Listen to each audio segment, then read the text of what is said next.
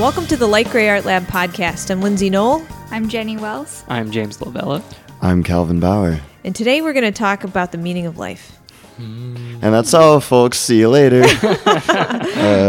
We've had a lot of really great things happening here at the gallery. Just most recently, we've got two wonderful artists that came and exhibited their delightful works. Would you like to talk about what's going on right now? Sure. So this past weekend, we had Christina Mrozik and Bene Rohlmann come from far and wide to come talk about their artistic practice and creations. So they both have two solo shows on display here at the gallery right now that's actually going to be up through December 7th. So if you're in Minneapolis, you should definitely stop by. It's also going to be on the shop and website. So if you're not here, you can still check out all the cool work that they have available. Christina's work is kind of naturalistic and inspired by some of her recent experiences. Bene's is a collection of risographs, prints, originals, all inspired by some of his recent travels. So both of them have some really cool work. So if you have a chance, you should definitely take it out and celebrate some of the things that they've been working on. So to start our conversation, I wanted to ask the big question of how and why where you are in this moment of life right now. Wait, how and why you are? Where are you? Where are you? What? Why are you there? Where are you in life, and why are you there? Oh, that is a good question. Nobody really knows the answer, do we? No. You're just patting yourself on the back like, good job, wow, me. really. A stumper. Really I stumped you. Yeah. I Put one foot in front of the other. was actually just thinking about this since we're going to be leaving for Japan next week. And literally since I was like 11 or 12 years old, I've dreamed of going to Japan. And even back then, I was like, the one thing that I knew about that process was that it was going to cost me like a lot of money to get there. And I was like, okay, so back then I was like, if I save all my money in this way and this way, then maybe I can make it. And like, I just had all these like plans. Were you like, 2042, I'll be there? Yeah, I didn't really, I kind of thought that like at the end of 8th grade, I would like be able to go and like all these other like continuing plans. And then here we are, and I work here, and you guys are like, hey, would you like to go to Japan? And I'm like, yes. And so it's very serendipitous, and it happened in all the ways that I didn't expect, and it happened because of the paths that I took, and like going to MCAD, like working here, and all these other avenues that brought me to a very specific life goal. I feel like that's called manifesting. I feel like you're like, I'm going to do this, and I'm going to make this a part of my life. And I feel like this is naturally how you end up in this weird stream of like getting to a place. It's all the weird subconscious stuff that you end up you not put thinking yourself about, there. and then you're like, oh wait, this is the thing I've always wanted. How'd that happen? Either Like, that or things are just like more likely to happen than you think they are, and it's just the way that they happen that you can never truly predict sometimes. Maybe not never, but the fact that it was still like a funny little whisper in the back of your head for all these years, though, I'm sure made it very like you were probably the first person to raise your hand when we were like, oh, we might need some help. Yeah, well, going to Japan, and you're like, oh wait, was. You're like both hands. I was like, Lindsay, bring me with, please. And I was like, ooh, Calvin, say that again. Yeah, Lindsay. So, bring me, please. It's me, Calvin. I was like, oh yeah, I know your Calvin voice. was the whisper in the back of your head. Oh yeah, that's how that worked. And I was like, oh yes, the subconscious like thing, this voice. But I think I don't ever know. Like, I'm glad you know how somehow you got where you're at, because I don't know where I'm at. Nope, no idea. I don't know how I got here. This is a very small part of where I'm at, because the rest of where I'm at, I'm like, I don't heckin' know. Yeah. That's fine. You're like, I know I'm going to Japan. That's where I'm at. It's funny because you had. Japan is a weird example, but you have a very specific idea of where you wanted to go in life, which that's a 1 week out of like your entire life. Yeah. But I always feel like the way that I operate is like generally moving in the direction that feels good, where I'm like, this seems better than whatever I was doing, or I'm going to continue to like pursue a thing that seems interesting, even though I have no idea how it's connected yet. What's that pool game where you close your eyes and you... Marco Polo. Oh, yeah. Marco Polo. Yeah, it's like Marco Polo. You're just like waiting for the universe to be like, Polo. Yeah, or Calvin to be like... Yeah. It's just, it's funny. I James heard this. Polo. Yeah. It's your time. I heard this thing the other day. Where was this? Oh, it must have been listening to some podcast, but they were like, don't ask for a sign if you're not going to follow it. And so you're like, what am I good looking advice. for? What am I looking for? And then you see a sign, and then Ooh, you're not like, that one. I don't know. Yeah, so that's how I kind of feel about life, is you're just like blobbing towards the things that you are really into. Yeah. That's pretty fair. I could believe that. Yeah. I mean, I feel like, I wrote a note on my thing that says fumbling through the dark. And I'm like, that feels like Marco Polo like that. or whatever else. It's Yeah. like when you were young, did you ever have the, like, in school or whatever, where you had like the little like touch and feel bag for Ew, like with the Jell-O? Halloween, and you're like, ooh, what is it? It's a brain, it's an eyeball, and you're like, I don't know what this is. I had that thing at the dentist's office. They made you put your hand in a hole, and then you're supposed to pull out a treat. Wait, what? What kind of treat was it? Like all sugar-free, disappointing treats? I like how James' version of what life feels like is sticking his hand in a bowl of candy. What? Not a bowl of Yeah. candy. It's like a brown paper bag with a random goo in the middle. An actual brain. You're like, it's a treat. Is it a treat? I don't know. Like, There's it could be definitely Jell-O. It could be a brain. I mean, you're like your young mind is like, this adult person could straight up have a brain that could be in this bag, because like to you you're like, oh, adults probably have access to brains, they do. Yeah, right? brains and eyeballs. Yeah. and- yeah. That's the appropriate place to put everyone it. just has some around. And then Yeah. you just wait for children to put their hand in a weird bag you have. I You're like, I don't know about Listen. that. I don't know. it's very Halloween themed, but now we're in November. You're right, Oh, now that's it's time right. for We can't Christmas. talk about that anymore. It's it's not No time for slime. that This anymore. is a slime free November. It's time to That's get fine. the jingle bells and Yeah, actually evergreen. it is. Hey, I'm into guys. that. Yeah. November is Calvin month. Oh, so Wait, it's what's- Calvin. yeah, it is. So Only Is it 'cause celebratory. it's what, Scorpio season? because it's my birth month. Oh, there you go. Aw. Anyway, Oh, yeah, you're going to celebrate your birthday in Japan. That's yeah, exciting. exactly. Oh, It's damn. very, very serendipitous. But I wanted to say that I think that there's so much you can do to structure your time in your life, and there are people who have written essays on how to best use your time and everything. But your life is kind of a unique experience to you, obviously. And like, if you look at your life in a very large perspective from the start to the end, everything that you do is important to some degree if you're using your life effectively to experience things in some way. And I think that fumbling is one way to look at it, and just learning and growing is another way. I you know? mean, yes. You I can think, be growing in the dark. That's fine. Yeah, totally. yeah. Yeah. Like Like those weird fish. I was gonna say that. Yeah. Yeah. Deep sea Stalactite. ocean fish. Yeah. All those things. I feel like, okay, so kind of one thing that I am struggling with at the moment is I've had massive amounts of change in the last year. And I think what I both hated and enjoyed about past me was I had a pattern that I knew what it was going to be every single day. And I was like, okay, here's how I spend my time. I do this, then I do this, then I do this, then I do that. And I'm like, okay, going to wake up and do that again and again and again forever. And then I was like, ugh, I don't like this. I don't like, and then I freaked out. And at this time, what I'm finding really weird is I both crave having a pattern that I can look forward to doing at the moment, but I'm having a really hard time knowing where I'm at. Know what I'm saying? In order to put things into a pattern Yeah. that feels consistent or feels like a purposeful dedication of bits of time. Whereas before I was like, ooh, I hate this and I love this. Like this is me and this is what I do. Now I'm like, I kind of know who I am. I kind of know what I like, but I'm having a difficult time allowing myself to understand which parts are worth what chunks of time, when Yeah. I'm supposed to do them, why I'm even doing them. And I feel Yeah. like underneath all of that, I do wish for the pattern again. Yeah. Yeah. You know, those are- there's a I'm- comfort in it that I don't have. Yeah, I'm also a very like pattern oriented person. But that also is very like kind of go with the flow, and that becomes a weird like combination a lot of the time too. Because like I would wake up and do the same thing, I feel like every day, and until it was like a big problem, wouldn't change it.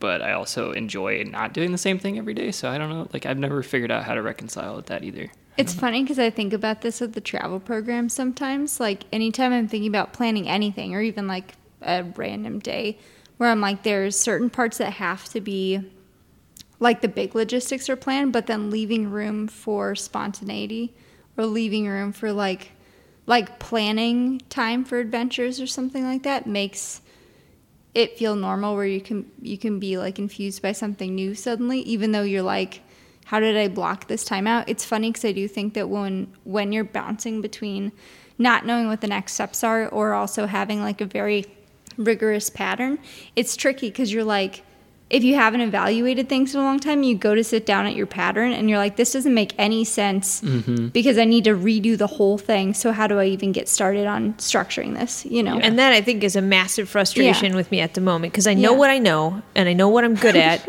right? And I'm like, and I could do this anytime. And I'm like, but why the hell am I doing these things? And I think that's such a weird question to ask. Like, why am I doing this? Why am I doing this?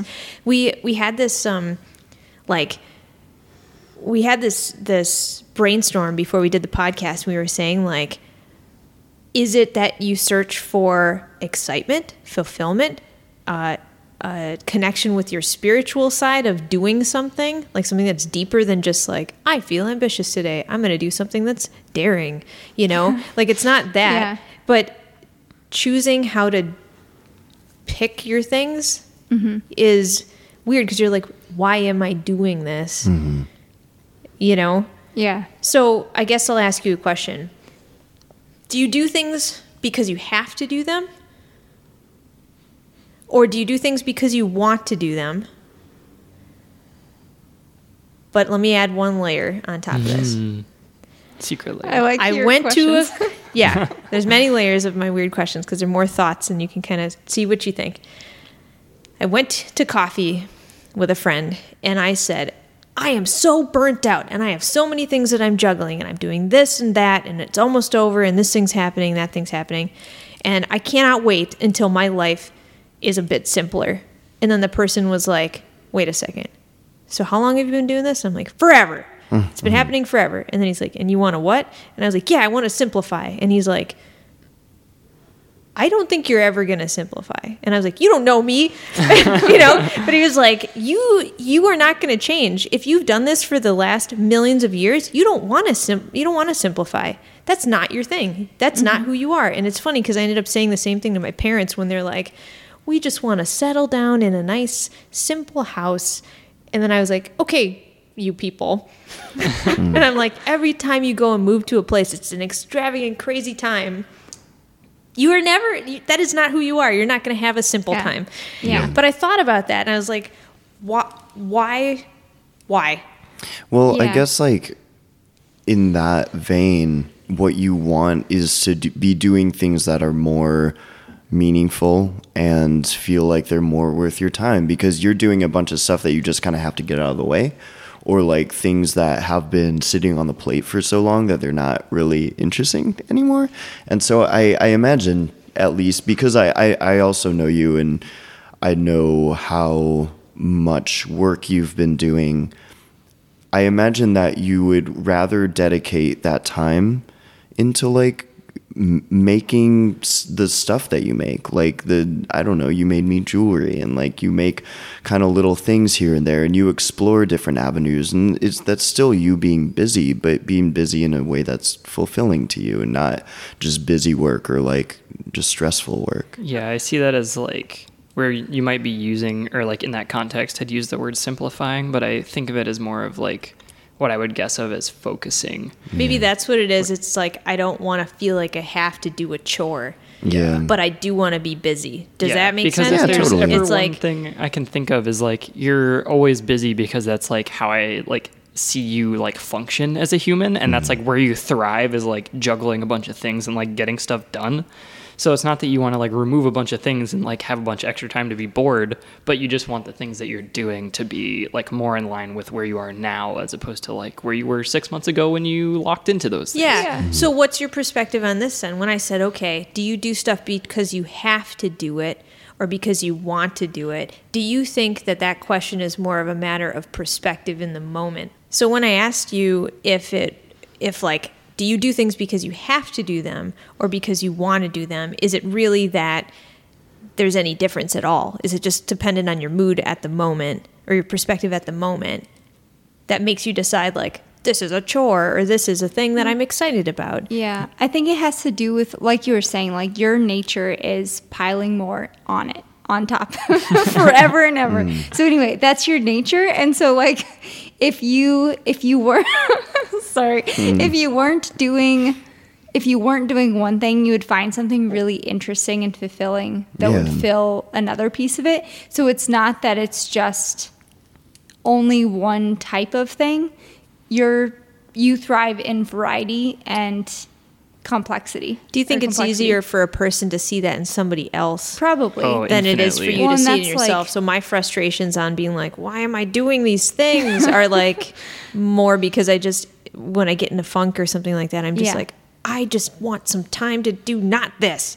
Yeah. And then I'm like, Yeah, but I do think that there's differences too, like, I don't know, there is a big thing about getting in the mood for certain things where you're like, I am going to sit here and like work on this fun project, or like, I'm going to sit here and sand all these walls right now, and I'm going to do it with like pleasure because it's time to do it, you know?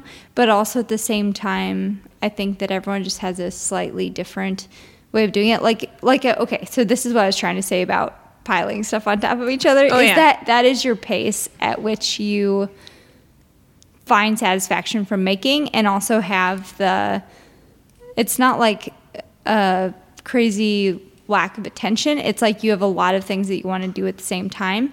And so it's trying to make time for lots of things. But I think that different paces in personal time is different than work time. Mm-hmm. You know what I mean? So like you being busy could also be like James sitting in the bath or something. Yeah. I have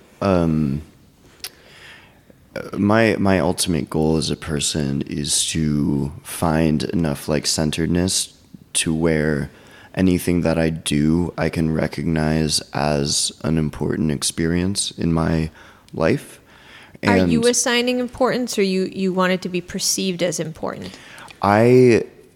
Both? I think there's like two different avenues, because one is like, I want to achieve some sort of success. I want to know what that's like. I want to kind of live that life. I want to, especially as I'm a young person, and I just want to like have that experience, But I also want to know that like my existence as a person in every moment has inherent worth. From the inside out? From the inside. Like, and that all material things are limited. And that my time spent doing the dishes or cleaning the floor or whatever, it's not something I like to do, but I'd like to get to a point, maybe it's when I'm 60, maybe it's when I'm 70, where like doing those things is still like me knowing that I exist and knowing that that existence is inherently, there's no way it can't be worth anything. It's like appreciating the fact that you are in that moment. Yeah, and that you do exist, and that like there's no way to take worth away from one's existence. So that sort of leads me to the question. It's like, so yes, we agree that perspective tones how you feel about what you're doing, and there is a sense of trying to be aware of the value that you place on your own time. Mm-hmm. And that's why you get frustrated or not frustrated. You're like, this is not worth my time. This is worth my time. How do you enjoy being in most of your time that you have to do is probably like the challenge that everybody faces, right? I feel like that's the biggest part, at least for me personally, where it becomes something I want to do versus something I have to do. Where the value is, you can see the value in the time you're spending? Yeah, the value through my lens. Yeah. So yeah, if it's something that I have to do, it's more of like, well, like fulfilling someone else's dream, doing whatever. It's like, okay, like I'm just going to like put my headphones in and drown out whatever I have to do to get this done, versus something that I want to do being like, well, through my lens, like I really care about this. So I'm going to like spend however much time doing what it takes, And then I feel like time gets away from you a lot easier in those moments versus moments where you have to do something too, where you're like counting the minutes, counting the hours, counting whatever, And you're binging on something because you are invested. Yeah. You're like emotionally, physically, spiritually invested in this concept where you're like, I am here. I am with this thing, and I am doing it because I'm like a piece of it now. And I think too, your attentions most of the time, or at least like me, like the thing I'm constantly battling against. And I mean, this is like part of my own inefficiencies is like, while I'm doing things I have to do, oftentimes I'm thinking about things I want to do, and my focus is split, like however it's, cut up. And this is also, I mean, a part of being within the capitalistic world is that I think that there is a lot of, like I said, that there's no way to take away the inherent worth of a person and a person's experience at an individual level. And yet I think that there is a large body that wishes to do that in order to achieve efficiency. And I think that us as like makers and creators kind of have a unique privilege to put our value into something that directly reflects our value, like into a piece or some sort of production. And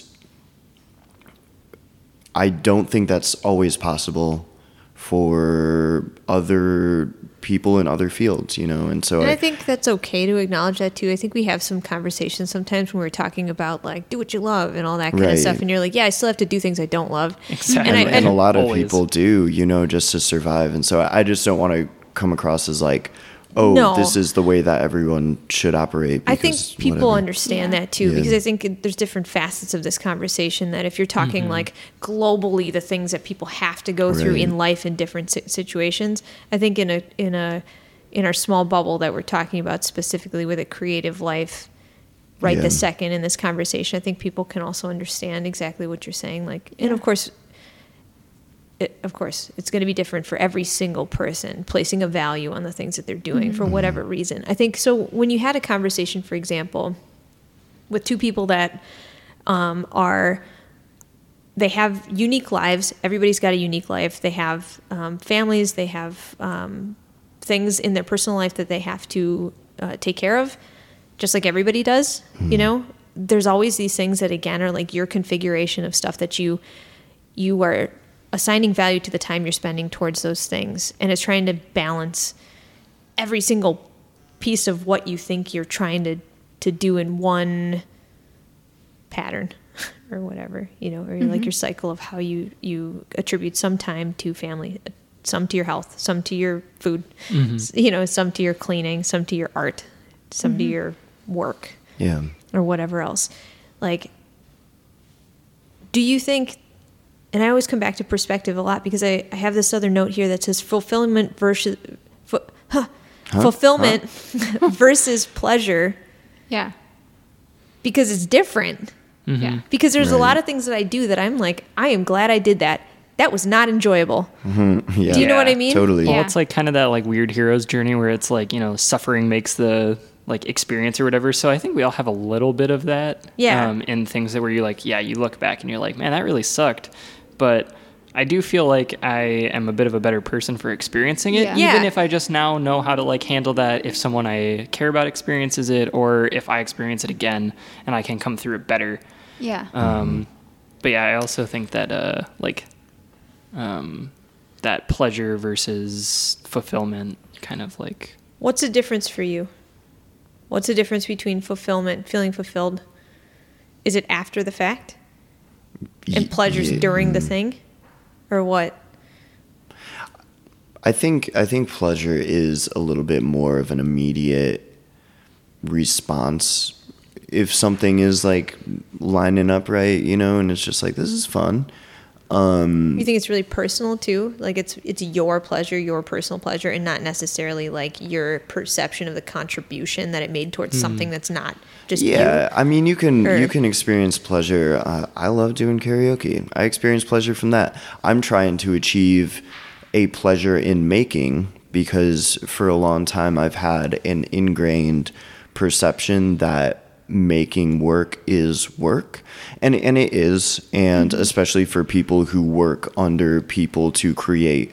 I mean, like you do a ton of pattern design, Jenny. You also do work in the design world, and so it is work, and it deserves to be valued that way. But for me, I do a lot of personal projects, and so for me, I'm trying to deconstruct sitting down and working on a personal project as being work, and instead as being like, what else would I be doing with my time? You know. Why would I not be making something that is true to myself? And like, why is this not fun? I think what you're touching on there too is like the, like, at least through my lens, is like the ultimate goal with those two things is like where that Venn diagram of fulfillment and pleasure kind of like overlap in the middle, and like what that means to you as a person. And I feel like that's at least like what I've always like strived to find. And I think we all like can find it in like little bits and pieces, and it comes and goes, and like we're always trying to like figure out and like grab onto that and be like, this is how I know I can spend my time, and like if I can figure out what this thing is, I know like my day-to-day will be fine, because it's things I do on one side versus the other side will be like whatever, and I can deal with it, but whatever's in the middle of both is like what keeps me going. Yeah, and I think any sort of mental practice that you get into, I think you have to constantly be reprising every like couple months, it feels like. I don't know if like we're all just in a period of intense growth right now, but for me, I just like really have to like continually check in with myself and see what I'm feeling, like what I need, and what is fulfilling me, what will fulfill me, like what I should be reaching towards. And I think that that's part of the process, and it's part of staying in tune with yourself, is just making sure that you know that you're going to be changing, and that you know it's okay, and that you know it's okay to value something differently than you valued it like a year ago or 2 years ago. How? I was like, sorry, Jenny. That's okay. Stop talking. That's okay. I was going to say it's really interesting because I think about those two words in like maybe very, very different ways. It's funny because I was flashing back to this conversation we had a couple years ago during one of our workshops about storytelling and like when a story is fulfilling. And it always has to do with characters going through massive growth and a sense of curiosity and having something to dive into. It's not just this like, so I think pleasure is of the five senses, whereas fulfillment, at least to me, seems like something that you either have been through or have grown through or have learned or have been curious about. So it's like something that cerebral has pushed you. Yeah, something that's pushed you. So you're like, I'm proud of myself for going through that, or I'm excited about something new. And so it's more of like it's filling yourself with new knowledge of some sort. And then pleasure is like, this feels great. And then it's kind of this like one and done feeling. Yeah, I guess fulfillment is more spiritual in that sense, where it's like at your core. Do you think too that something along the lines of like where pleasure is more reactionary and fulfillment is more like premeditated, or like something that you've thought about before, like something you wish to attain or whatever, where like pleasure is something you like do and then continue to do and like do again because it felt good in the moment? That's a good question. I don't know. I do kind of like the idea of thinking about the body versus the mind. Or like you're like, that was some nice food, and then you're just like, I am glad I tried that weird thing. That was funny. You're like, I did not enjoy that, but it's kind of like how we talk about adventure. You're like, oh, I was in the rain and it was very cold, and then I went swimming and I was frozen. But that was the best. Yeah. But it wasn't the best while I was doing it. No, what's the sense of adventure? But yeah, I know what you're saying. I was actually wondering when you said fulfillment has to be something that's planned. I also think this is a weird sentence, but like fulfillment could be something that happens to you. So say you attend a really interesting lecture and you're like, this has been fulfilling and I've learned a bunch of stuff and now I can go home and think about a bunch of stuff. And so it's more like, it doesn't have to be something that was premeditated, and it can still be something you dive hardcore into because it's also happening in the process. You're fulfilled in the process. That's true. And I think that the way that you make connections, is sometimes what fulfills you, because maybe if you listened to that lecture 2 years ago, you wouldn't have the same fulfillment or experience with it because you didn't know how to connect it to your own life or your own experience or what you're trying to learn or like grow into. I think that's true. I think in my head, I just think of like fulfillment as being like way higher on a tier of like existential things, whereas pleasure is like a much smaller piece that like happens more often and they're like more fleeting, and like you're just like, it comes in this and comes in that and comes in this, whereas fulfillment, like I feel like has a lot more potential to like change you for the long term and like step you up a notch or like unlock a really big like change in your life or something like that. Like, can we talk about balancing that for a second when we're thinking about like what is the meaning of all this, right? So I asked the question at the beginning of the podcast where I said, what is the meaning of life? Fulfillment, pleasure, balance. I just said balance like 5 times, but you know what I mean? It's like, why is it so hard to pin down how you're supposed to feel about the decisions you make with your time? All that stuff we talked about, value, like valuing certain things over other things, feeling more fulfilled or less fulfilled, or more pleasure, less pleasure. Like, it's a very confusing thing because I keep wanting to find a method because I'm like, oh, this is so frustrating. How come all these things are not like... But I also think that, like, you said, how are we supposed to know how to feel about this? And lately I have been trying to find, like, that sense of self that I feel like I really lost. And I think in a lot of what we do, we're so influenced by the outside world in some way, and that the way that you do balance it and find a sense of contentedness or fulfillment is by really, like, bringing yourself back into your perception, your body, your eyes. Sometimes, how do you do that? That is impossible for me. Like, it's a practice. I mean, I think that this is what a lot of, like, spiritualism teaches, is like that process, and it doesn't just happen right away. Sometimes it's literally like I am biking and I am projecting my mental state out so much, and I'm like in my own head and all this other stuff, and I can physically bring myself into, like, my eyeballs, where, like, I feel like I can, like, take everything that's out here and, like, push it back in. All of a sudden I am looking, like, through my eyes, and that's a physical way that I feel like I'm able to do it. I'm a mess of a human being, but I think that with time and with, like, concentration, the idea is to make sure that you know that, like, your center will be there no matter how much everything else shifts, and, like, trying to find it. So I see what you're saying. Yeah, because, like, okay, so on Instagram, I get all these targeted ads. Yeah. And they're just like, how to be, instead of being codependent, how to be independent. I'm like, shut up, phone. Why are you finding all these things, you know? Like, I think what's funny about that is, like, I struggle so much with the idea of how people perceive my patterns that I tend to prioritize the right way to do things, in quotes. And it's funny because I was talking about this earlier today with somebody where I was saying, I know this about myself, and it has led me down some really wonderful paths by doing the things that I think were the right ways to do things. But at the same time, when we're talking about fulfillment and pleasure, I have not enjoyed a lot of my decisions, but I feel very good about the things I've done. And I think it's really interesting to struggle with the idea of creating an identity, because sometimes I feel like it's the same talk we have when people say, how do I make my artistic style? And you're like, you don't. It just is a thing you have. Mm-hmm. Yep. And what's funny about having an identity is, like, I have an identity, but whose is it? Is it the thing that I made because I thought I was supposed to be a thing? Or is it what I actually am? Or is it the same thing? When I was talking earlier about, I was like, I just want to simplify. And they're like, no, you don't. You know what I'm saying? Yeah. Well, it's funny because it goes back to, like, every even when you do drawings of patterns, which is funny because we're talking about patterns, but, like, when you draw a pattern, the things that you're gravitated towards are the most dense, complex imagery.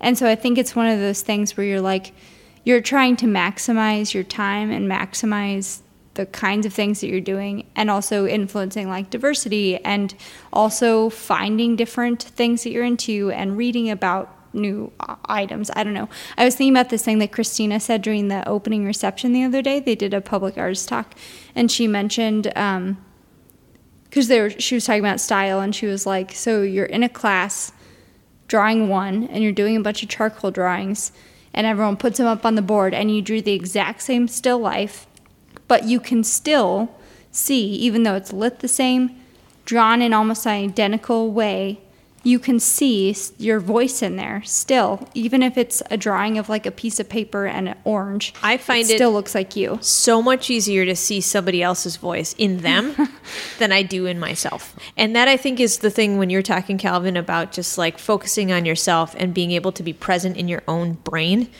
you know? And you're like, I can see through my eyes where I'm at right at this moment, and it's something that I strive to do. I find it just really difficult. I Yeah, find it mean, difficult. It is intrinsically difficult for sure. Yeah. So, and that's like maybe the stresses I have about why I'm like, oh, I feel like, what is the meaning? What is the value of this? Who am I trying to value it for? What am I doing? That's why this is just a giant, huge blob of a question. So without me talking more about how confused I am, let me ask you another question. So we talked about like time for yourself influences the way you see everything else. I am a big, huge fan of the idea of diversification of how you spend time, because I think it is good. It's good not to burn out on one single thing. It's good not to eat the same grilled cheese every single day. You know what I mean? So true. You don't feel the same about it if you've been doing it for forever. But if you have new things coming in, you tend to appreciate things more, which is why I think massive problems happen in every single thing, from like dissatisfaction with jobs to relationships to, you get bored. You know what I mean? But you don't get bored if you have other stuff that infuses your life with newness. And I think spending time on yourself happens in so many different ways. And we talked about your hour-long bath versus hour of doing Yeah. whatever. How do you feel about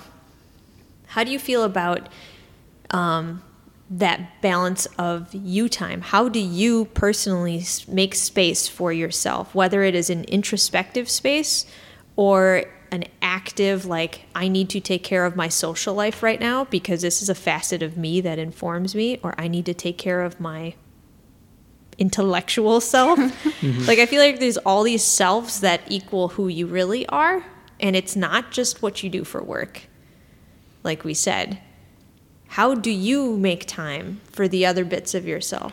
I have to say, it is like for you, Lindsay, you have so many responsibilities where my ability to make time for myself is so easy. Is it easy? Because of the responsibilities on my plate are so low. Like, ultimately, I work a couple jobs. I have a couple like gigs once in a while. I'm usually drawing something, but it's super easy for me to actually designate time to other things. It sounds like a lot, though. But you know what I mean? Not is it really. designating time to other things, or is it designating time like The for way you want it? though? Oh, You know what yeah. I mean? Yeah, I mean, I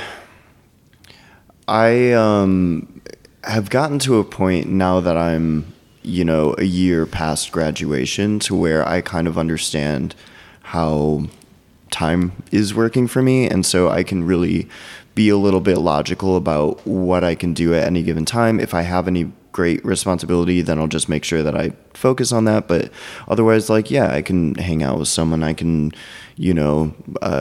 play a game. I can do whatever, as long as I know that I'm like, I can look at the clock and kind of be like, okay, this is this. But if I had a bunch of freelance projects, if I had a bunch of deadlines, if I was a teacher, if I was all these things, I think I would be exponentially more stressed. And I think finding the balance within that is something that I can't even ever speak for. But that probably makes a lot of sense, too, because we were just talking about, like, the way people subconsciously like it. I'm not even going to say like it. I'm just going to say are. Yeah. Because Yeah. I think that Just the there's way other you- patterns people Yeah. get themselves into with, like, the kinds of people they hang out with, Yeah. or the kinds of things they do that are not very good for themselves. Like, okay, Right. so I'll just say that. So maybe I don't like this. Maybe I do like Well, it. I also think that, so as free time with anything, okay, so this is my weird analogy, but like, have you guys ever watched Downton Abbey? Yes. Okay, Nope. so I've only seen the first episode, but it's I'm gonna tell you. nice. I'm gonna tell you anyways. Hey. Okay, so Downton they have Abbey super fan Jenny. no, yes, okay. So anyway, they have this massive mansion, and they have 1 million people working there, and they're like, we have to have so many people working here in order to keep this thing running, and then all of them have to have houses. And then all of them have to have rooms. And then we also have to make meals for everyone. And then because we have to make meals for everyone, we also have to maintain this garden. And so it's this thing of like the bigger, I'm just going to say anyway, the bigger house that you have, as my analogy for like the things that you're maintaining, the more pieces of things you have to maintain there are. I did just tell this to my parents, and then I was like, oh no, this is a life reflection. It is. Well, it's like you're like, I'm going to enjoy this massive house, or I'm going to enjoy this thing. But that comes with like more paperwork, more things to take care of, more rooms to vacuum or whatever, more fires to build. So it's like this thing where you're like, you're making your own problems. So I've tried really hard in the last couple years to scale I still find myself doing lots of really dumb stuff like taxes and running to do random Those paperwork. are in the category of have to do. You feel fulfilled because you finally finished your taxes. Paul Peltz told me the other day, he's like, I'm finally turning yours in. I was like, great, only a minor penalty. So like there's still somehow so much paperworky stuff, but I also think somehow in the last couple of years I've tried really hard to scale down my...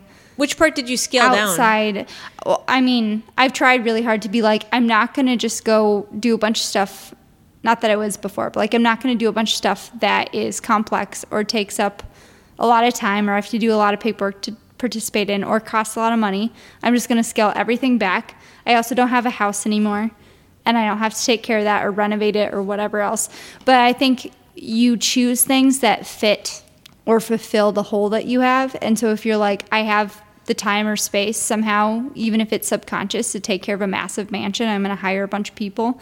You like made so many problems for yourself to maintain this big... I'm not talking about you. Are you sure? It's a metaphorical mansion. Yeah, but I don't have a mansion, just to put this out there. I do not have a mansion. I just have lots of cats. It's a metaphorical mansion. So anyway, what I'm saying is like sometimes you look at your free time and you're like, I'm going to take on this thing, and it comes with all these other things that you also have to take care of that don't... From the outside, you're like, a beautiful mansion, cool, that's great. The mansion is responsibility. The yes, mansion, right. The mansion is like jobs and yes, things or like that. If you're like, this is a thing, a project or whatever, it also comes with all these things that are on the inside. So I'll say this. My dad says this too, and he said two things that he says. He says that I was talking about a friend who just really hates his job, and he's just like, well, it's the golden handcuffs. They pay you enough money to keep you there. And what happens is there's a point where some people make more money than they have time. So what they do is they buy things like boats. Where you're like, I can never use this boat, but now I have one because I'm never going to stop working, but I have a boat. And he talks about that sometimes, and it's the scale of things that you're discussing where you have tried to reach a level of this concept. But the way to take care of it, of course, like eats a bunch of your other stuff. Yeah. But what's really difficult, though, is like there are some things, and we can go on about this as long as you guys would like to. There are some things that when I'm talking about fulfillment or value of things, I do two things. When I'm in a good mood, I feel like the contributions that I make towards things that are ridiculous and complex and take a lot of time and that are kind of self-sacrificing in some ways are the best things I've ever done in my entire life as a contributor to the universe. Yeah. And I'm like, thank goodness I spent my time doing this because this was completely worth the effort because it rippled out in this way. And then there's other times when I'm in a terrible mood when I'm like, I have just spent the last 20 years of my life working my buns off for this and this and this, and I am so tired. And I don't know what to do about it. But what's funny about listening to you talking about scaling back, there's a fear sometimes when you're carrying a bunch of dishes and you're spinning them all around that you're like, I really need to plan how to put these down because if I don't do this correctly, this is going to be a big mess. Yeah. Do you know what I mean? Yeah. And it's very hard because you also try and figure out exactly like, there's a priority of how to put certain ones down. What happens if you do put certain ones down? Is it going to affect other things in your life? And you go through these scenarios where you're like, I am uncomfortable. Yeah. I'm uncomfortable with this concept, When I was talking about, like, I did not have a mansion before either. I think when I was talking about scaling back, I was like making choices that are smarter or also maximizing. Give me a specific example of one thing you left behind that you thought was a good thing to walk away from. Or a thing that you think is more simplified version now. More simplified. I mean, one thing I do now is, okay, so like my cooking time and grocery shopping time and things like that are all maximized by like doing it with a person or also like while I'm cooking, I'm also maybe reading or something like that, while something's like sitting on the stove. And so I try really hard to maximize some of those things. And then I also so just to be considerate of. Yeah, and I also pick times where I'm like, okay, today I'm going to take care of all this stuff and get it off my plate and just like run all these dumb errands and also take care of this right this second. And then I won't have to look at it for the rest of the week. And try really hard to be like... Just to focus on one thing. Yeah, just to focus. And also I don't have very much stuff. So like that's what I was saying about like when you have 60 million rooms or something, you're like, I have to fill these all and clean them all and keep the dust away. And you're like, why'd you do that to yourself? That seems ridiculous. So I'm like, not to you. I'm talking to... I know. I'm just thinking about there's cat puke on my stairs that I stepped over today. And I said, I'll get you later. And I was like, oh, yeah, okay. Yeah. See you anyway, later, I'm talking puke. to Downton Abbey. I'm talking to the hypothetical But like, I know what you mean. Yeah. If I hadn't got 6 cats, if I didn't go get some 6 cats, I wouldn't have so much puke on my stairs. Exactly. Yeah, right. So it's one of those things. Whatever. But some of those things, like having 6 cats, you're like, this is fulfilling, and I like having pets, and I like all these other pieces. So it's one of those things where you see the void in your life, and you figure out how to fulfill or fill cats it. in there. Just Fulfill. tons of cats. Yeah, that's usually what I do. Is I'm Yeah. like, there's a hole here. I need to put a cat on this spot. So James, at the moment, you're pursuing a big personal project where I'm sure you've had to shift a lot of how you spend your time differently. I know that in working towards something new, there's so many exponential things you can think about. Like you're like, I could make more of these things. I could spend more time doing, thinking about new content. I could spend more time making stuff. I could spend more time talking with people about how to inform my decisions. Like there's so many different things that once you start a new avenue, you can spend time doing. Can you give us some context for your project, but can you also tell us what you gave up or what you traded or what you did instead, or you used to do instead of this time you're spending, and what made you make this shift? That's a lot of questions. That is a lot of questions. Because I think it'll give more context to how you're doing this, because that's a massive thing. Change is a big thing. It is. Yeah. Well, what personal project in particular are you talking about? I'm talking about your branding design effort. Yeah. So I did recently make the jump to like starting my own like personal branding / like product. I wouldn't call it a company at the moment, but I guess like a place to house the work that I'm doing that is like wholly me, or like what I want it to grow into in the future. And I guess in changing things to make that happen, in some ways I have done a lot of like what Jenny said and being smarter, where nowadays I will like work on stuff in the morning while I'm having my coffee instead of just kind of like sitting and like maybe I used to like write for myself, or maybe I would like play video games in the morning before work, or like whatever it is. Like I will now like while I'm having my coffee be kind of like doing more like passive parts of designing things. So like if all the like work is like the preliminary work's done and I'm just like, I don't know, filling in like blocking in colors or doing whatever, maybe I'm doing like easier things to do in the morning. But on top of that, I do think like I battle with like feeling like I do have enough time for myself.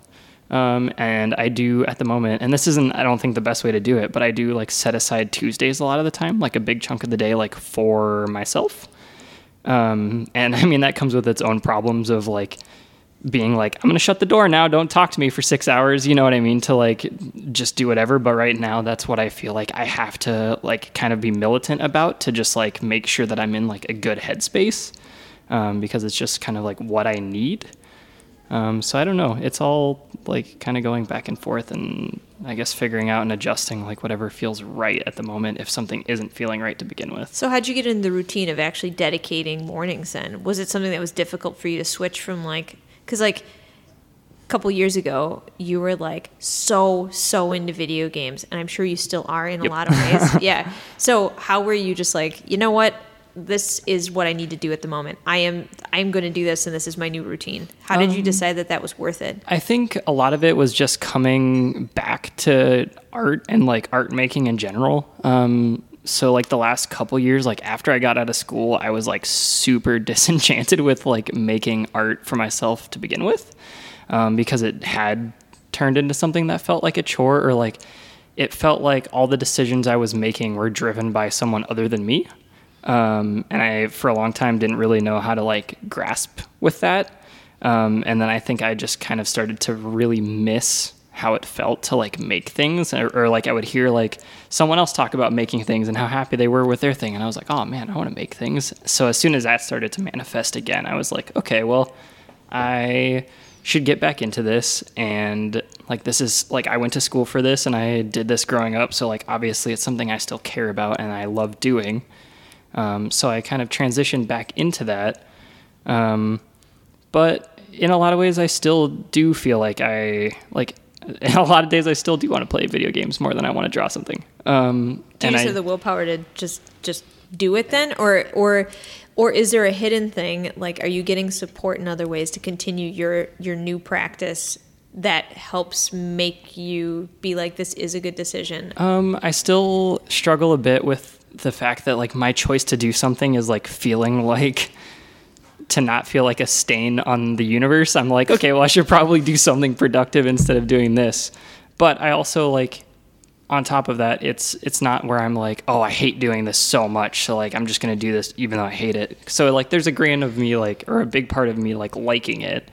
It's just like, what do I like more, and like weighing like, what do I think is more important? Like I can either like have leisure time, like, because at the end of the day, that's what like playing any game is, you know. It's like, it's not really doing anything for you like outside of like enjoying the moment. Or I can be like, okay, well, I enjoy this like a fair amount, but it also is like being productive and like setting up like much more important things in the long run.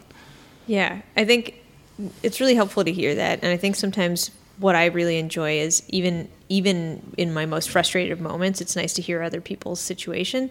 It's funny, all of you actually have a very good, at least from the outside it seems, a reservation of certain amounts of time for yourself and for your social time and for your like, I'm going to say personal work that's not your job. Mm-hmm. Do you know what I mean? Mm-hmm. Yeah. It's very, again, I just want to be clear that it's very easy for me to do that because I, like my coffee job, you know, I'm there and I'm out, you know. I have no stake in that. My boss does, you know, my boss has to be on call.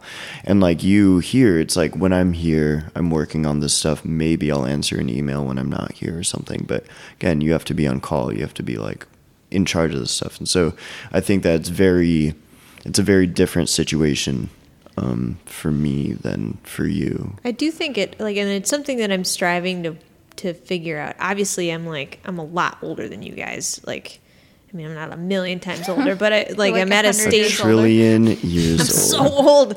So, but I think about this a lot where I'm like, I'm looking forward to a home life.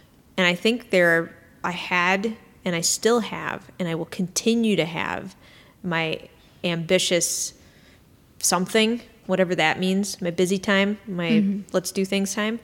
But then there's a piece of me that more and more and more has been craving this, like I want to get up and go sit outside in my garden and look at my plants and look at them and keep looking at them. Yeah. And I want to be like, okay, cool. And then I'm like, I would really like to watch a show that's not a murder show at 11 or 12 at night while I'm making a client project. Well, you can choose to watch whatever you want. Except, I mean, I could watch not a murder show.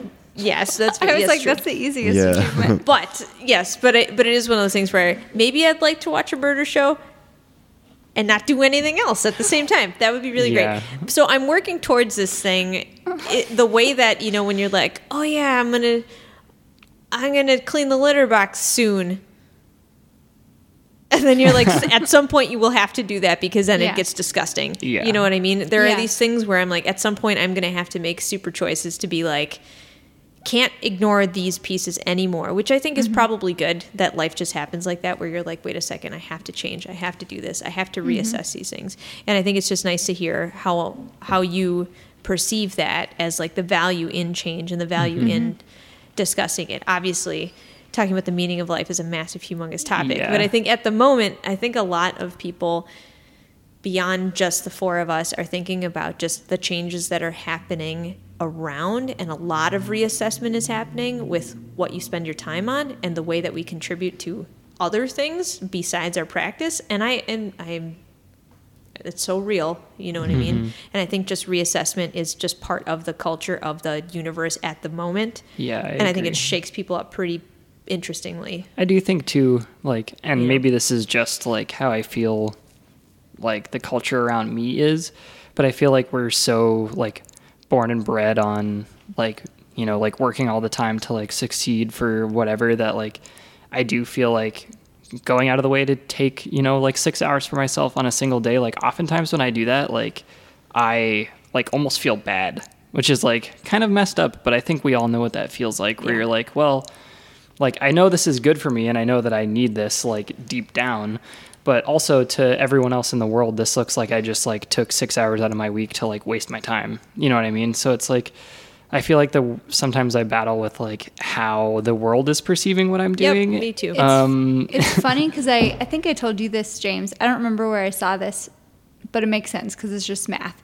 But if you spent an hour or an hour and 15 minutes a day doing something, in a month that adds up to 40 hours, like a full works. I probably spent week's 40 worth. hours cleaning up cat puke. That's probably true. But that's what I was 40 going to hours say is like you're just day. condensing your 6 hours into like a chunk.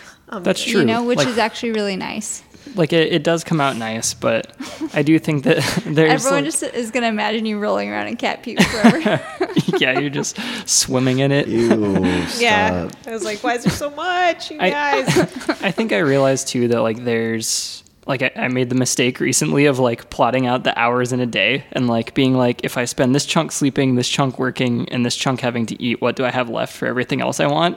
And I was like, oh my God, what have I done? But It's it no makes good. you completely It's no good. aware. It's for somebody who has to do that, the time that goes out of my life is the sleep part. Yep. And it's weird when you're like, like I'm pretty good at being down to the minute of what I tell a client I'm going to turn their thing in. And I'm like, Yep. I know by the time I start working this and when it's going to be done, it's going to be done at 2:15 a.m. Yeah. Period. I know exactly when I am done, and I'm like closing the laptop because I just finished, and I'm like, that was a marathon. But Yeah. what's funny about that, it's like you know, I do all my procrastination first, Yeah, that's fair. where I'm like being productive and I'm like cleaning the counter, and then I'm like, why am I still You're up? I don't know. procrastinating. Yeah, it's stupid. But I'm like, this is my me time right now because I don't want to do this other thing. But anyway, I do think that it'll be really interesting. We do have a really great talk.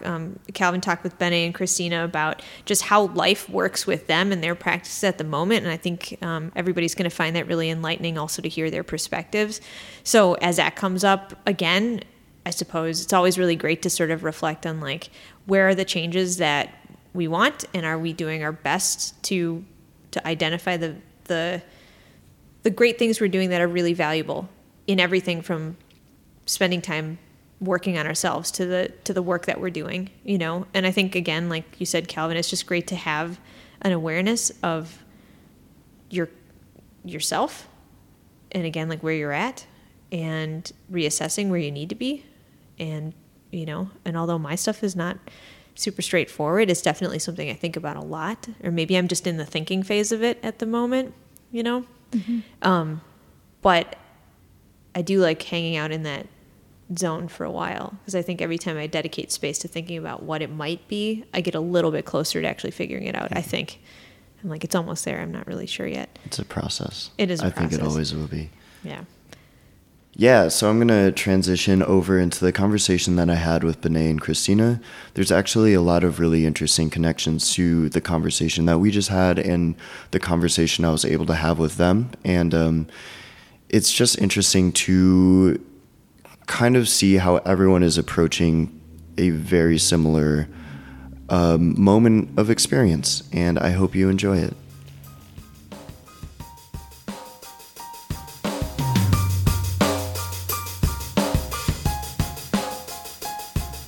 Hi, this is Calvin. I am your local Light Gray interviewer here on the Light Gray podcast. I'm sitting here with Christina Mrozik and Bene Rohlmann, who just gave an artist talk yesterday and also have an exhibition up in the gallery right now. And I'm very excited to get a chance to talk to them. Hello. Hi. Could you guys just introduce yourselves and tell the people who you are, where you're from, and kind of what you do? All right. Hi. I'm Bene. I'm 33 years old. I'm an illustrator and artist, and I was born in Germany, in Western Germany, but now I live in Berlin, where I work full time. Since I think 3 or 4 years, I'm working full time as an illustrator, and sometimes as an artist. Oh, an illustrator and an artist, multi-talented. All right. I'm Christina Mrozik. I currently live in Portland, Oregon. I'm from Michigan, the Midwest, and that's important because it translates how I do everything. It's a very different kind of headspace. But I've been in Portland for 3 years. I've been making art forever, but doing it full time for 8 years. I also do a lot of commercial work, so that carries most of my financing. So I'm an illustrator and artist, same thing, that same dynamic, depending on what we're making, what we're doing that day. So totally. So both of you guys have been doing it for a bit. You guys have been kind of in the industry and working with commercial work and shows and everything like that for a while. When you first started getting into it, what was the first moment where you recognized, this is going to be my life, this is going to be kind of how I operate for the next foreseeable future? I wrote a paper in kindergarten about what I wanted to be when I grew up. And I found it a couple of years ago, and it was the same. So I'm one of those I don't think that's common. I think what is more common is to try out a bunch of things and piece together what you're doing and what that means for you over time. I think I am in this very rare 0.1% of humans who had a bizarre clarity as a child. I think we're told that's the normal, but I don't think that's normal at all. I think that's very irrational and strange. Mm-hmm. But it was just the thing. I don't know. I just knew it. I mean, I was someone who took massive chances and leaps with no money just to make that work. And I look back on it and I'm like, that was crazy, but very much the story. That's just how it happened. Yeah. I think I knew that that I needed to make a living from art or illustration. Must have been in school, because I've been drawing all the time anyway. So during classes, I just used to be drawing almost all of the time, because I don't know, I just felt like doing it, and also at the same time I could concentrate way better on what the teacher was saying. So I would be sitting there drawing and listening at the same time. The teachers, of course, they thought if I draw I don't listen, so they made me stop.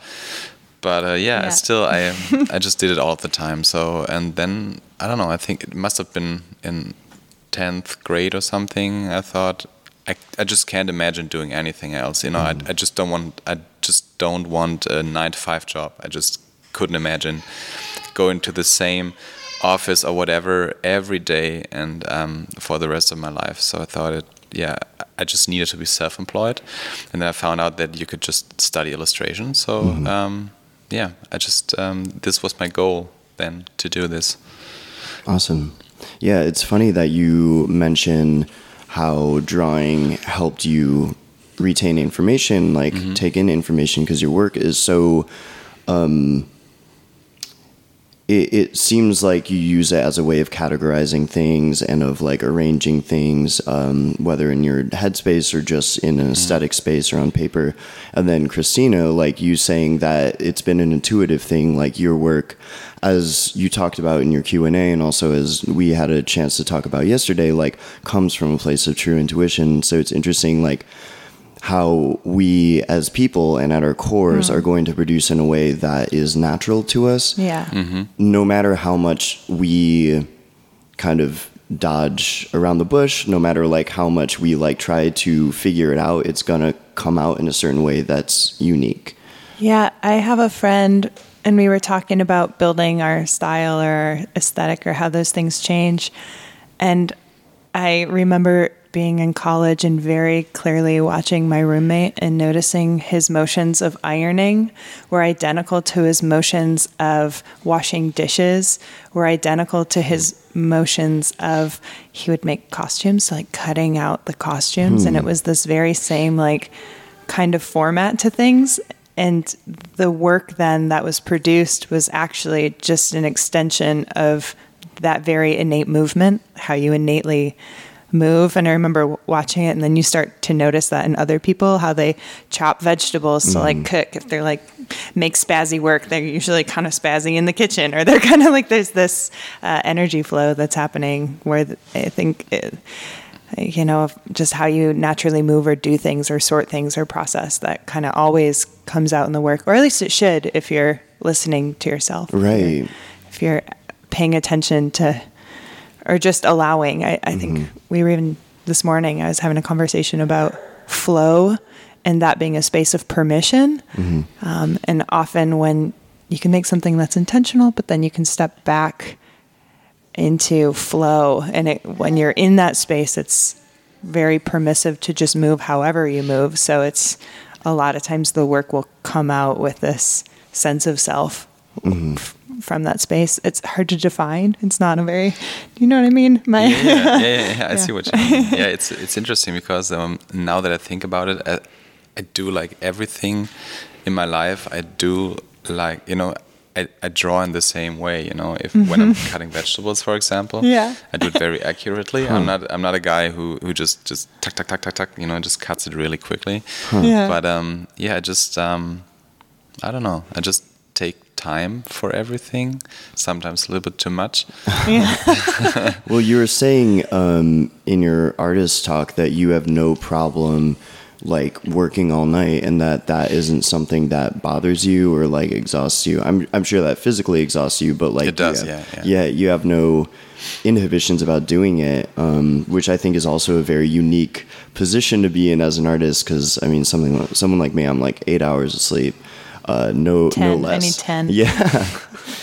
I mean, I definitely would need 8 hours of sleep. I think, but it's just hard for me to wake up in the morning and just go to work, and just wake up, have breakfast, sit at my desk and work. It's just I get distracted really easily, and there's so much stuff I want to do during a day. So I do all the fun stuff during the day, and then in the evening when it's getting darker and more quiet, I calm down, and I just I don't know. This is just the perfect time for me to sit down and work. And when everybody else is asleep or most people are asleep, just it feels more.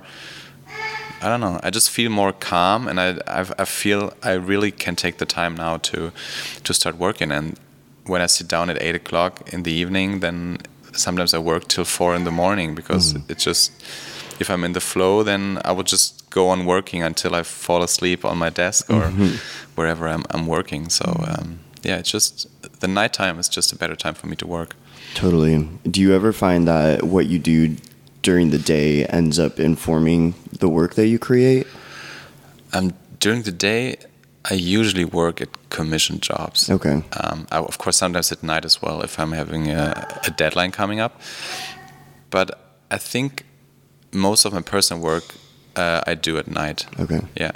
I don't know why, but it just so happens. It's kind of a place of, I don't know. There's something interesting about the night where it does allow you to explore the reaches of your subconscious. I think in a way that allows personal work or writing or anything that is about or for yourself to be more natural than during the day, where for some reason it feels like you do have to structure. You're in a place of solitude in the evening more often, right? You've had these experiences all day long, and then you're in this quiet space of just yourself where you get to reflect. So it's that reflection, but also that reaching. You're a little tired, so you're not overthinking things as much, or things aren't as sharp, which I think allows them to reach into the weird zones. When you're a little bit worn out. I find I have my ideas when I wake up first in that fresh state. Like if I allow myself to lay in bed for an hour in the morning, a lot of my ideas are born there. I write better in the morning. I'm more like intuitive or feeling, but actually working, I have to wear out my energy and then I work at night. Like I could start at 4 p.m. or 8 p.m. and then I can put it down.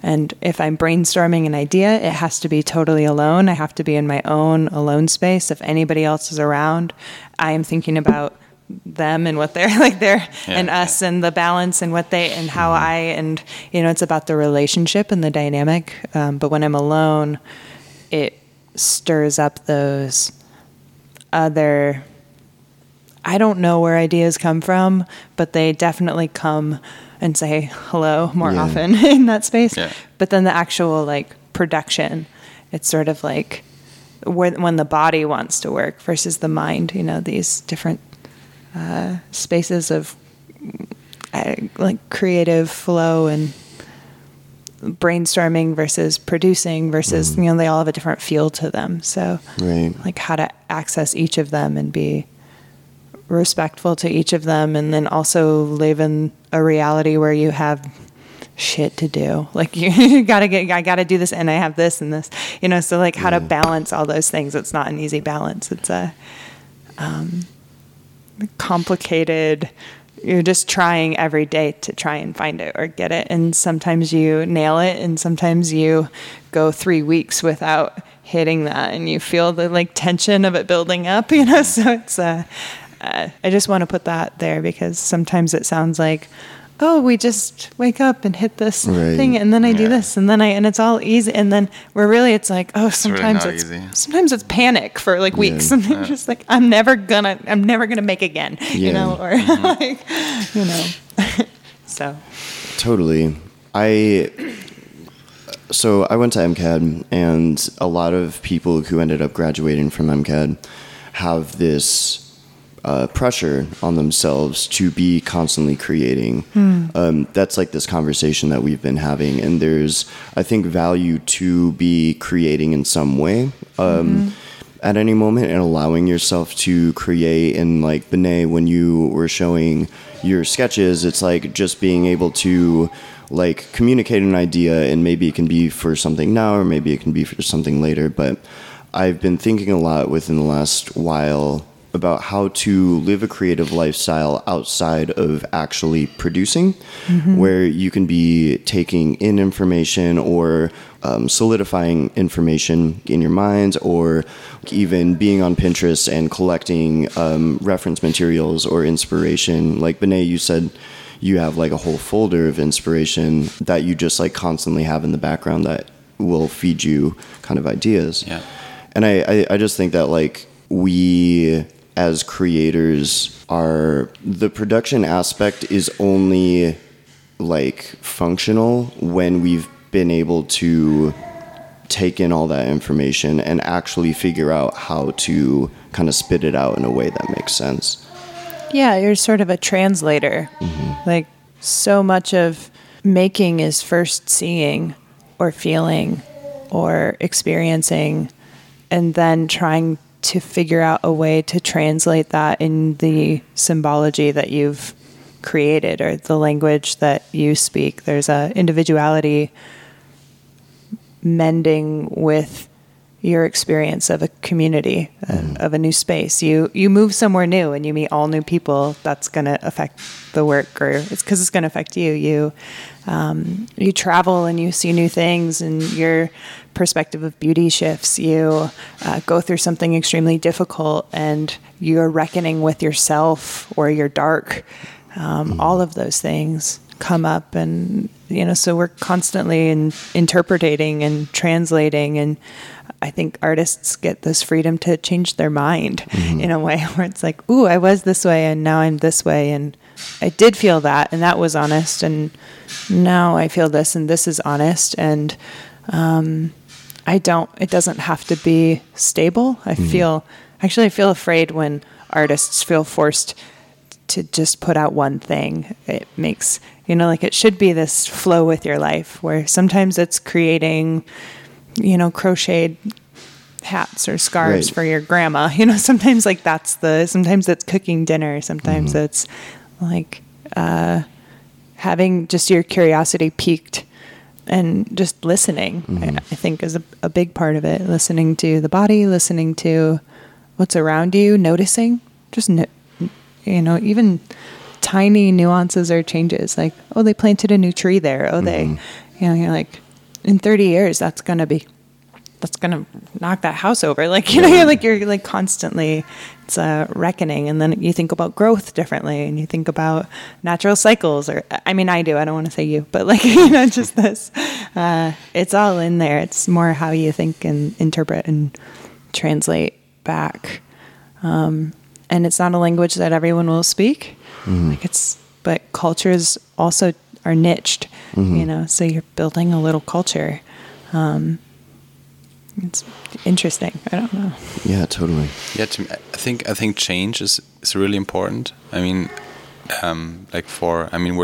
talking about inspiration, right? Like finding ideas, and I think to me it's really important to have change.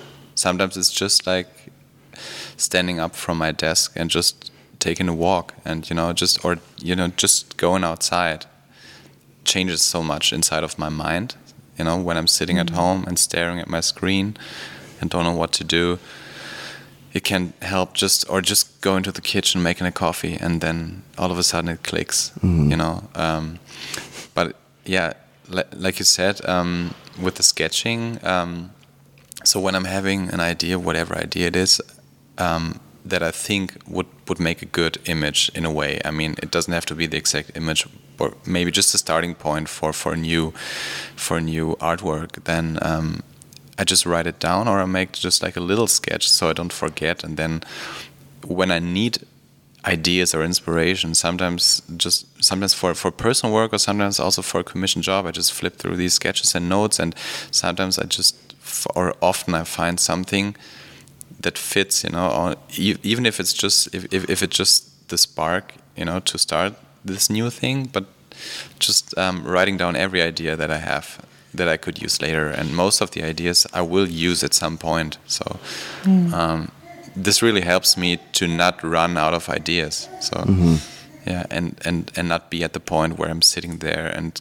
freaking out because I really have to get something done. Right. There are no ideas to be found. So yeah, I think I've never been in that stage where I was desperate about ideas. Yeah, totally. I want to ask you guys, what's like either a piece of media or an album or like a movie or a book or a research topic or any of these things that you have been so obsessed with lately, or has really like you saw it or you read it or you learned about it and you're just like, this is the most fascinating thing to me?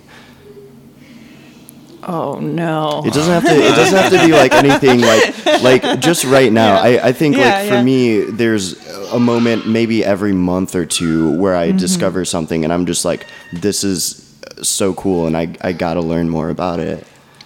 And it doesn't have to be forever, but at least for right now. Why is this so hard? I feel like I'm trying to figure out why it's so hard, and I feel like it's because more often than it being a specific for me, like more often than it being a song or a book or there's like a thread of a voice, and it's like I'm noticing it in 6 or 7 places, and I'm trying to still figure out what the idea is behind it or what the sparkly energy is. So it feels like it's like a little bit in this book and like it's kind of in this song and it's like a little over here. But what's actually really engaging me is this thing I'm slowly weaving together. It's when you draw all the points around something and then you try and like cinch it shut and be like, oh, this thing, but I don't know quite how to define it yet. Is there a thing? Like, is there an energy that you find yourself interested or attracted to right now? I mean, right now I've been in such a space of like letting, just like, I feel like that's a word that comes back to me over and over and over. This notion of just allowing and making room for and engaging like history, engaging your own past, engaging your own story, like what was, that happened, that was hard, that, you know, it's sort of a process of mourning, but then in order to transform that into a piece, it's this sort of allowing what was true to be true and allowing it to be different now and learning how to embed that. So it's like a big idea, but then I'll read a book that just hits on a corner of that, or where I'm like, that's not really like the thing. That's not quite the thing. You know, I've been, you know what? I just listened to this amazing podcast of poetry by David White, and he's an Irish poet, and I must have listened to it 8 times. It was one of those things where he's talking about a thing and I'm like, you just traced the entire thing that I am trying to figure out, and it's messy and it's beautiful and it's simple. And he talks in this one poem about this monk who has been part of this tradition and has devoted his life to this belief. They don't really clarify what's what. And he comes outside and he's looking around and he hears the sound of the belfry. And it's the most beautiful sound he's ever heard. And he feels the calling of going back and working through and devoting his life to something, and the beauty that comes from doing something over and over while you build it up and really committing to one thing. And then a second later, he hears the sound of the crow and the caw from far away. And it's the other most beautiful sound he's ever heard. And he can feel all the opportunity that would come if he left his life and followed that sound and went from thing to thing and moved through these different experiences, and that like leaving could be just as beautiful a life. And rather than having these options, which I think we often pit against each other, is like, you should do this or you should do this, or why would you ever do that? Like we often phrase these things like, why would you up and go do, why would you, like, how dare you, you know? And instead it's transformed to the space of beauty of like, you know what, this is a beautiful option and this is a beautiful option, and you can't do both. Right. Like sometimes it's this and sometimes it's this, and hearing that and then hearing that in a space of reckoning and mourning and letting and allowing everyone to move differently and to see them as both very beautiful ways of doing that has been, just having that language has been so important and lovely. And I just love the way the Irish poets write. They always add complication. They always add beauty. They leave a lot of room for I don't know, and and they don't tell you how it ends. You know, you're just in that space. But he talks about that, and then he goes into a poem about friendship and what friendship is, and all of the different things that we hold from other people, and what it is to actually engage relationship, and how painful it is and how beautiful it is, and what can transform and what can't. And I'm just like, you are just speaking my language right now. Like, and it's, that's like the thing I can't get enough of. It took me a minute to find it. I was like, I know there is one. I know there's like a thing that I'm obsessed with, but it's a David White On Being podcast. Cool. It's a half an hour long. It's a live reading conversation. And it's just so on the money for me. So amazing. There was a great answer. It was just great. Feel intimidated. It was just great listening to you. No, thank you. Talking about that. So, I'm afraid I don't really have a great answer. It's just, I've been just, the only thing I could come up with was like the work of another illustrator that I'm obsessed with. Yeah, that totally counts.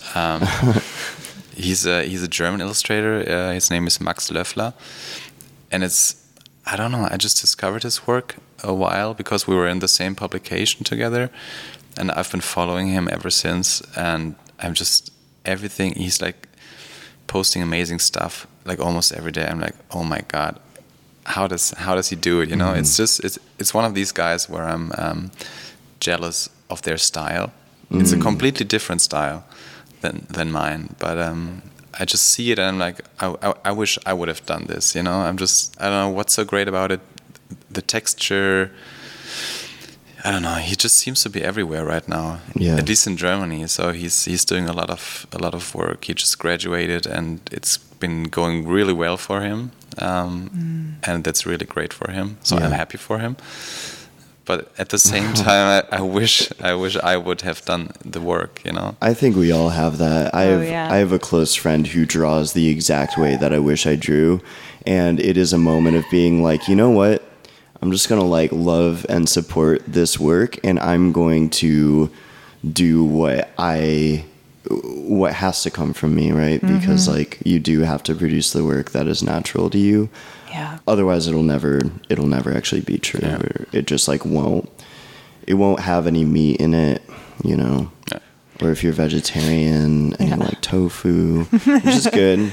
It's funny you just mentioned like food, because I was thinking that scenario, like sometimes what you're inspired by, you think is like the thing that you should be making, but sometimes it's like talking about what you're going to eat next while you're eating a really good meal. And it's like my favorite conversation. Like I love when I'm eating something really good to be like, oh, but you know what else I love? Like, and this, oh, but we could be, oh, but you know, it's like, I love when you get people in that space and they're just so much in a space of enjoyment, but they're also dreaming about this other thing that's I'm doing not the same thing. Yeah. And it's sort of like, oh, you know what? I'm making work I like, but that, oh, oof, and like the pull of it, you know, and trying to get it more into that space of a yes and rather than a why can't I, you know, like I mean, because we grapple. I grapple too. Like I totally am like, I wish I thought of that or I'd done that or like, you know, how to be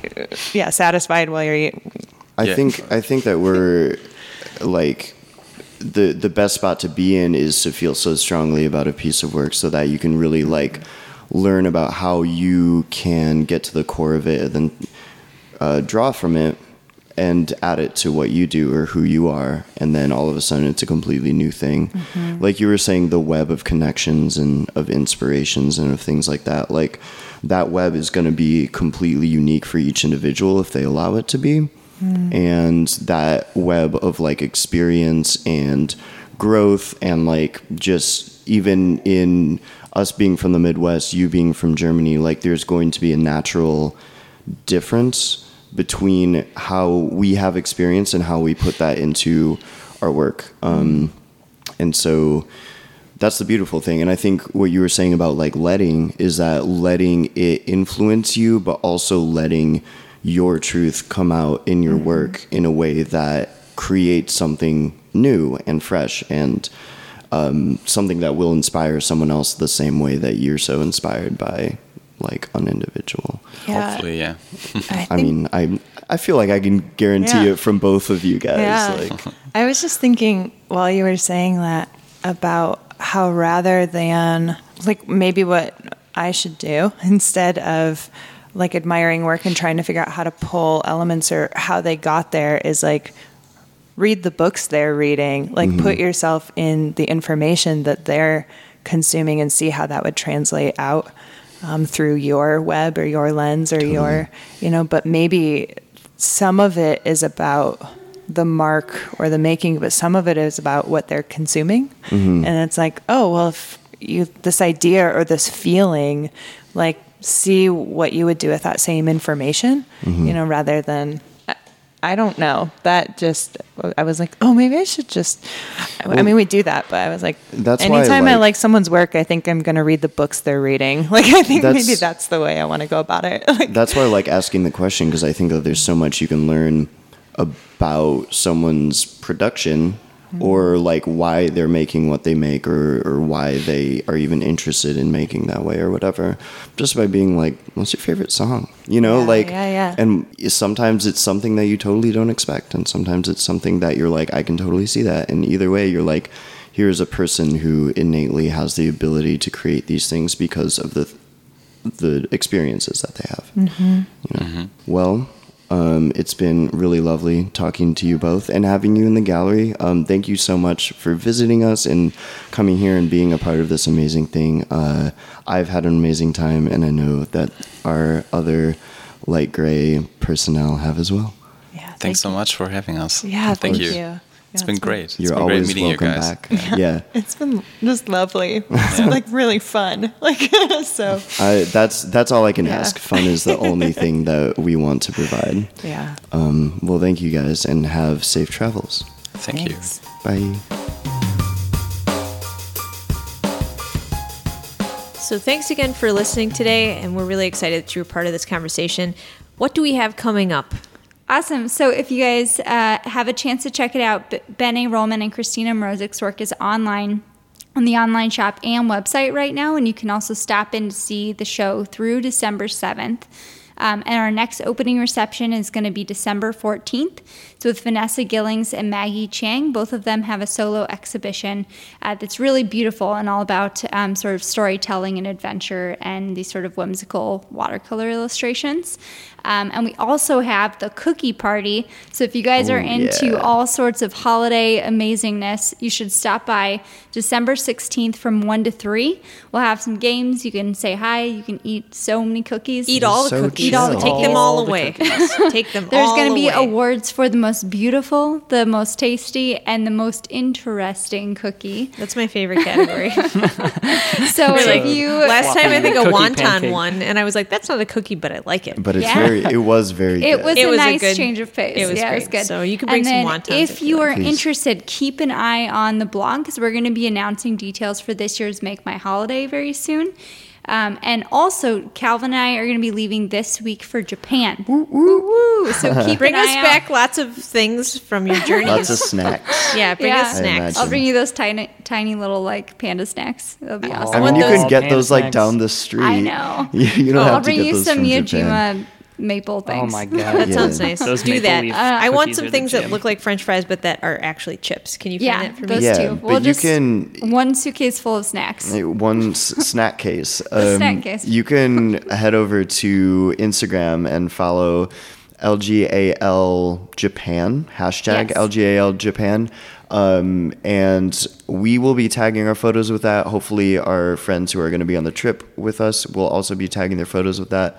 So if you're just curious about kind of how it goes or what snacks we're eating or what we're looking at, Mostly that's the the best snacks. way to do it. Yeah, and then last thing, this is one thing that a lot of people have been asking about. We will have a call for artists happening very shortly here. It will be a quick one, but we're happy to have one here for the end of the year, and it's going to be really fun. So I'll post some things on all of our social medias Medias. as soon as possible. Oh, okay. So where can they find this, Jenny? Cool. So you can find information about everything on our website, lightgrayartlab.com. You can buy art and find all the cool stuff there at shop.lightgrayartlab.com. Find us on Instagram and Twitter at lightgrayartlab. We're on Tumblr, lightgrayartgallery.tumblr.com, and facebook.com/lightgrayartlab. Thanks again for being a part of this conversation, and we'll talk with you soon. See you.